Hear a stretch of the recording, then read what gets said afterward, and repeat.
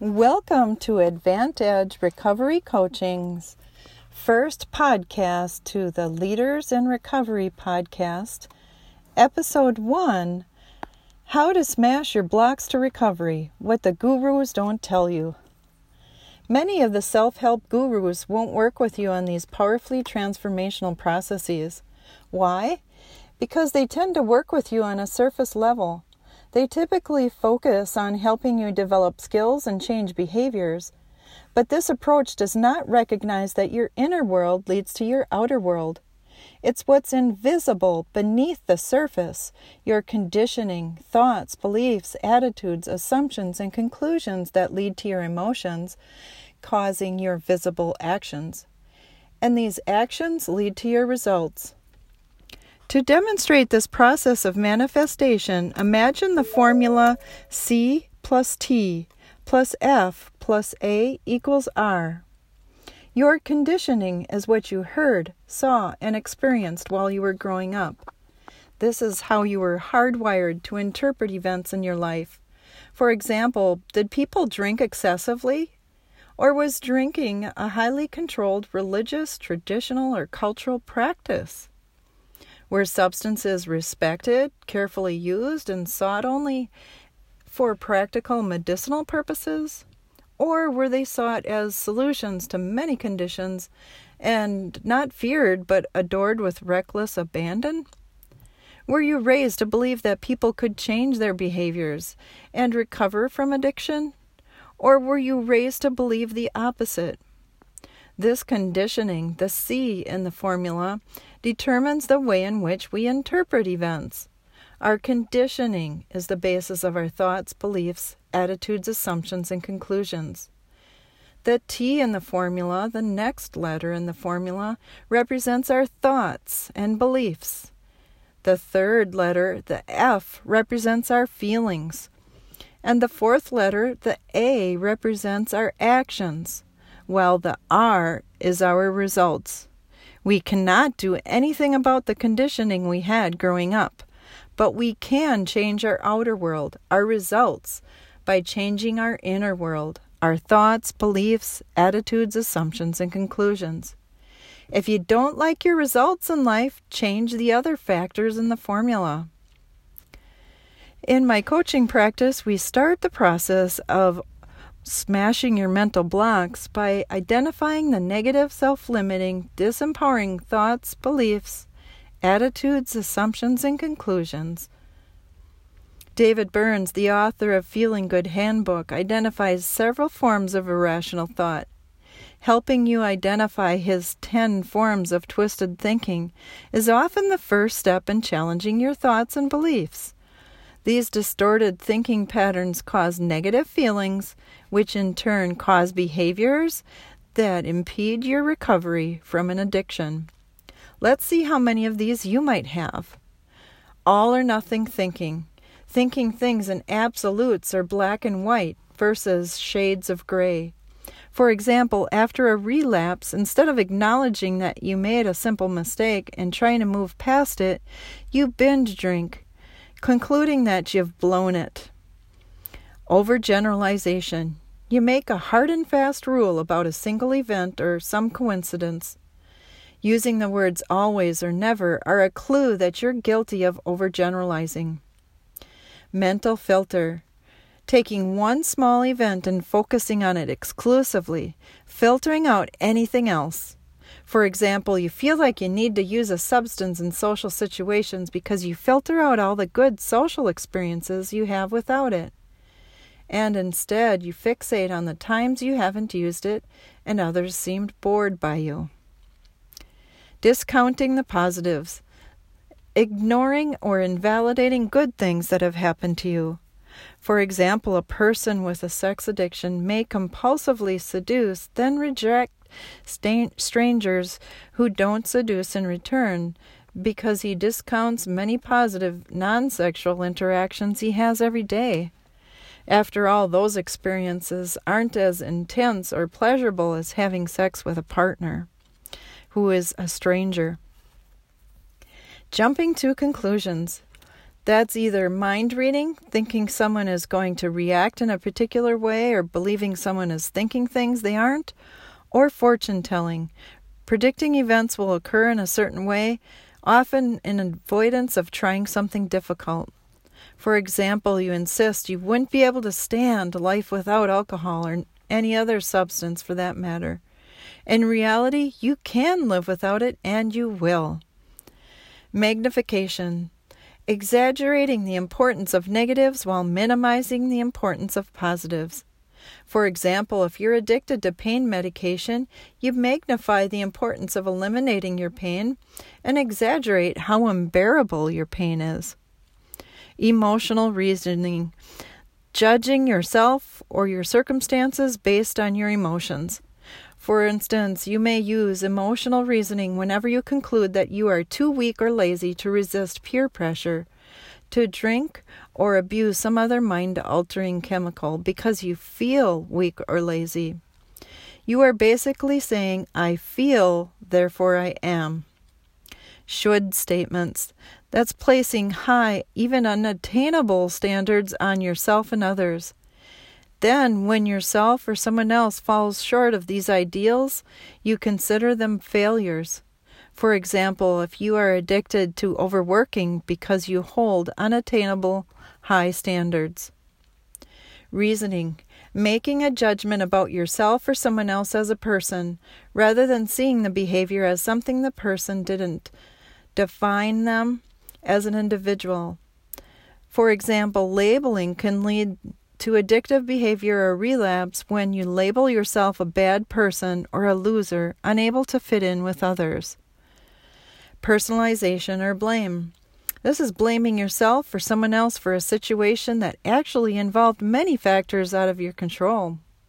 For instance, you can take a look at something that is not quite your blame. You blame yourself for a lack of trust, for example, lack of cohesion among your team members, reasoning that if you had been more organized, more assertive, or decisive with your team, you would have had a more cohesive team. You're so disappointed in yourself that you put yourself down and relapse. In reality, it was many factors that led to the breakdown of trust on your team. The second step in challenging your self-talk and breaking those mental blocks is to challenge that stinking thinking. I give you a series of questions to answer in order to dispute your beliefs. I directly and actively intervene to help you examine your thinking. For example, these 5 questions are presented in my book, Leadership Success in Spite of Stress. Using the acronym HABIT, HABIT, I help you eliminate your stinking thinking by evaluating whether your self-talk is rational, accurate, proven, and empowering. The H in the formula stands for, is it healthy to think this way? The A, is this thought accurate? B, is it balanced? In other words, not exaggerated, extreme, or slanted in any way, direction, or absolute. I, is it irrational? And T, is it time-tested and proven to be true? In my work with leaders in recovery, I'm very persistent in my attempts at eliminating your mental blocks. I spend a lot of time, an hour sometimes at the very least, teaching you how to stop sabotaging yourself by smashing your mental blocks. I don't take a break or give you one either. I flood you with arguments against or counters to your negative, self-limiting, disempowering thoughts and beliefs. With complete control, I actively repeat the best arguments and the strongest counters until you comprehend the faulty reasoning. Many people, even if they do identify their twisted thinking, don't take this next critical step. But when you work with me, we concentrate on your perceptions as they occur in the present, here and now, increasing your conviction or my conviction and persuasiveness with each argument, I present an assured self-confidence so you feel challenged yet supported. Here are some ways I counter or dispute an executive's distorted beliefs, thoughts, attitudes, assumptions, or conclusions. Unless you have someone who challenges your reasoning and jolts your logic, you will remain stuck. For example, let's say a client complains to me, "My organization is in complete turmoil. Trying to focus on recovery in the midst of it all is awful. If I don't learn how to stay sober, it's going to be disastrous to my career. I just know I'm about to be fired, and that would be terrible. I feel so damn stupid. Every time I succeed, this always happens. It never seems to last." My counters or arguments to each of these twisted thoughts are, this may be very stressful for you right now, but is it really disastrous? I mean, really awful? Devastating? Terrible? I place a question mark after the exaggeration while raising my voice in inflection or tone. When the absurdity of the exaggeration is made clear, you might say, well, maybe it's not all that bad. I may also ask, how about we let go of trying to solve all your problems at once and just work on one at a time? In this way, I'm helping you scale it down to something manageable. I may ask, what if this wasn't a question of being stupid, crazy, lazy, sick, or bad, but instead a matter of thinking, hey, I made a mistake. I'm just upset, maybe confused, maybe I just need a solution. In other words, I help the person remove shaming labels. I may also ask, always? Now, let's recall some examples or exceptions, even the minor ones. I concentrate on the present and the here and now rather than focusing on the overgeneralizations and repeated patterns. I may also ask, never? Are you sure about that? Haven't you or he or she ever? And you fill in the blank. I may also say, despite how badly you feel about this, what's good about it? And then I will continue that line of questioning with more, like, what else is good about it? And what else? I'm very persistent. I may also ask, what are you learning from this? What else can you learn from it? Again, I remain very persistent. I may even ask, how can you use this to grow? How else can you grow from it? Any other ways you can grow from it? Again, I'm persistent, maybe even to the point of being annoying. If you say, he made me do it, you made me angry, or she hurt me, I may respond with, he made you do it? I made you angry? Or she made you hurt? I strongly discourage this passive victim talk and instead encourage assertive, active orientation. Then we practice assertive communication skills like, I feel X when you do Y. I'd much rather that you did Z instead. If you say, I'm just lazy, I respond, you mean you feel lazy. If you say, I'm a bad person, I may respond, you mean you feel bad because of what you've done? Does feeling a certain way necessarily mean that you are that way? Have you ever been fooled by your feelings? After all, feelings aren't facts, are they? This line of questioning helps you separate from your emotions. Also, if you say, I must have complete control of my drinking or other drug use or addictive behavior, I would respond with, I know you're really motivated to cut down your drinking, drug use, or addictive behavior, but you're not perfect, and that's okay. If you say, people who've done horrible things I've done are bad people, I respond, Bad behavior doesn't make a person bad. It only makes you a fallible human being. If you say, to be worthwhile, I must have everyone's love and approval. Now that I'm sober, I have to work harder than ever to please people. To this, I respond, you can't evaluate yourself based on who loves you. You can't prove your worth, but you can improve your behavior. If you say I'm damaged and worthless because of my addictive behavior, I respond, you're not damaged or worthless. You may have made mistakes or poor choices, but you're changing that now. And on to the fourth step of smashing your mental blocks. This is where you choose alternative thoughts, beliefs, attitudes, assumptions, and conclusions to replace those that you were arguing against.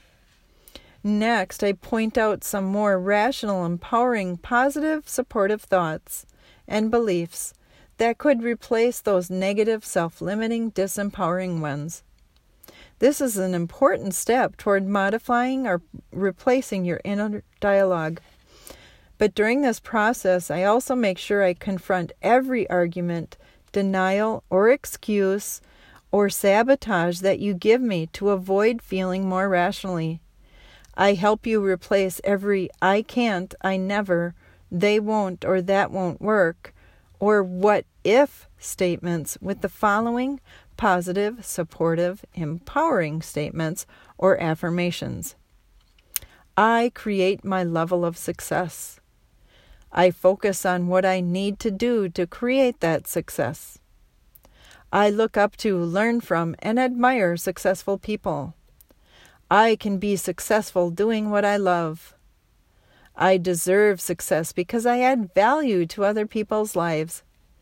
I am a generous giver and an excellent receiver. My ability to find success grows every day. Rather than react emotionally, I respond rationally. I choose inner power, controlling myself versus controlling others. I am strong even when things are difficult. I am unstoppable. I do whatever it takes. After each session, write down each of these empowering statements and read them before you go to sleep each evening and when you awake before going about your day. Number 5, the fifth step in smashing your mental blocks, what the success gurus don't tell you, ask different questions. Many self-help success gurus claim that setting goals and using affirmations are all you need. But contrary to this traditional advice, affirmations aren't nearly as effective as asking yourself empowering questions regarding what you want and what you have. People who are stuck often ask themselves negative, disempowering questions about what they don't want or have. For example, they ask, what if I can't stop drinking? What if people don't like me when I'm sober? What if I become successful and people don't like who I am? What if I become so wildly successful that I can't keep up the work required to sustain my success? And other what-if questions. They also ask themselves self-limiting questions like, why am I such a drunk? Why do I have such an addictive personality? Why can't I do this? How do I manage to get myself into trouble with my drinking all the time? And so on. When we ask ourselves a question, our deep inner subconscious mind searches for the answer. It's very similar to a web browser like Google, Bing, or Chrome.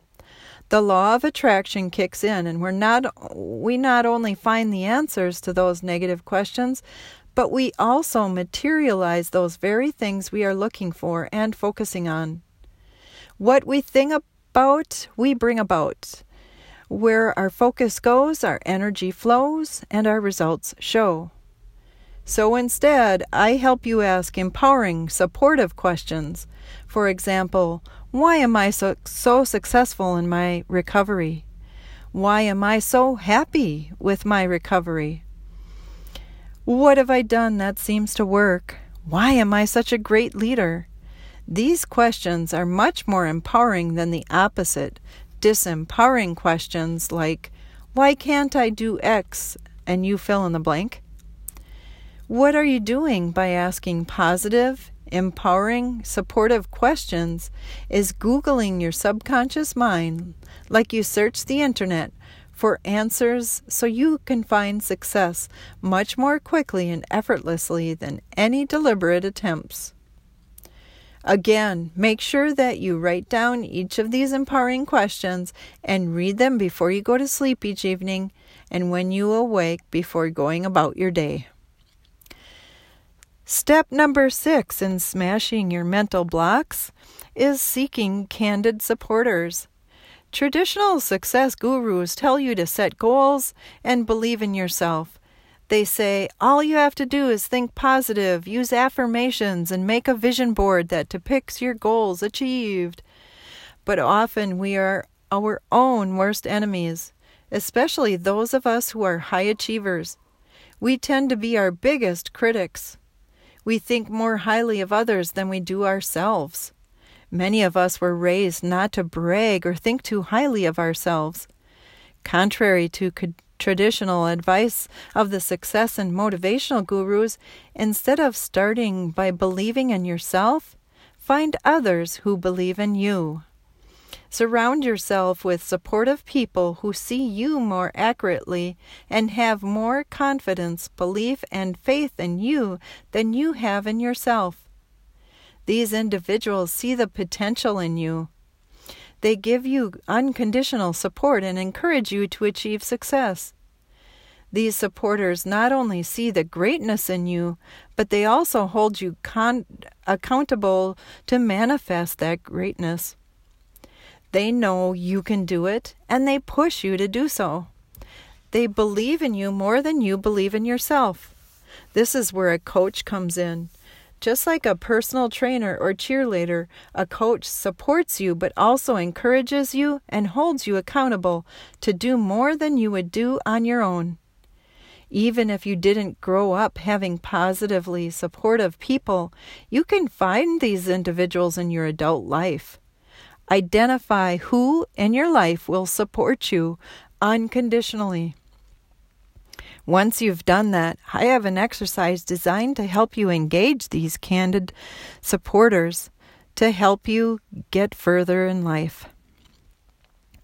Step 7 in smashing your mental blocks, overcoming obstacles, and recovering is to expose and kick out your inner critic. Every one of us has a little voice that bullies us and puts us down. You can't do that. Who do you think you are? You're not good enough. You must be best in everything. This voice often originated from negative feedback or labels you received from adults in your life growing up that you later internalized. But now you can expose your inner critic by taking a deep breath, sitting still, quieting your mind and listening to your inner critic as you read that list of affirmations I mentioned earlier. Because when you read those affirmations, you sometimes get things in your head like, yeah, right. Yes, I'm successful, happy, and rich. Yeah. We don't always believe our affirmations, so our inner critics come forward. Share this list of negative comments that come from your inner critic with one or more of your candid supporters. Ask those supporters for their thoughts. This way you are gathering facts about who you really are. Your supporters will most likely reveal the inner critic's lies, exaggerations, and inaccuracies. Also, argue against the inner critic yourself. For example, in response to "you're not good enough," you may argue, "Wait a minute, I am good enough. I deserve health, happiness, and blissful recovery just like the next person." In response to "you must be best in everything," you may argue, The best way to achieve excellence is to concentrate my time and energy on tasks I consider important and spend little effort on achieving the less fulfilling things. Trying to be the best in everything wastes my energy on low priority tasks and reduces my chances of reaching my goals. Again, I have a powerfully transformational exercise designed to help you evict your inner critic. Call today and find out more. I hope you enjoyed this episode of Executive Recovery Snippets. Like my podcast and subscribe now. Thank you.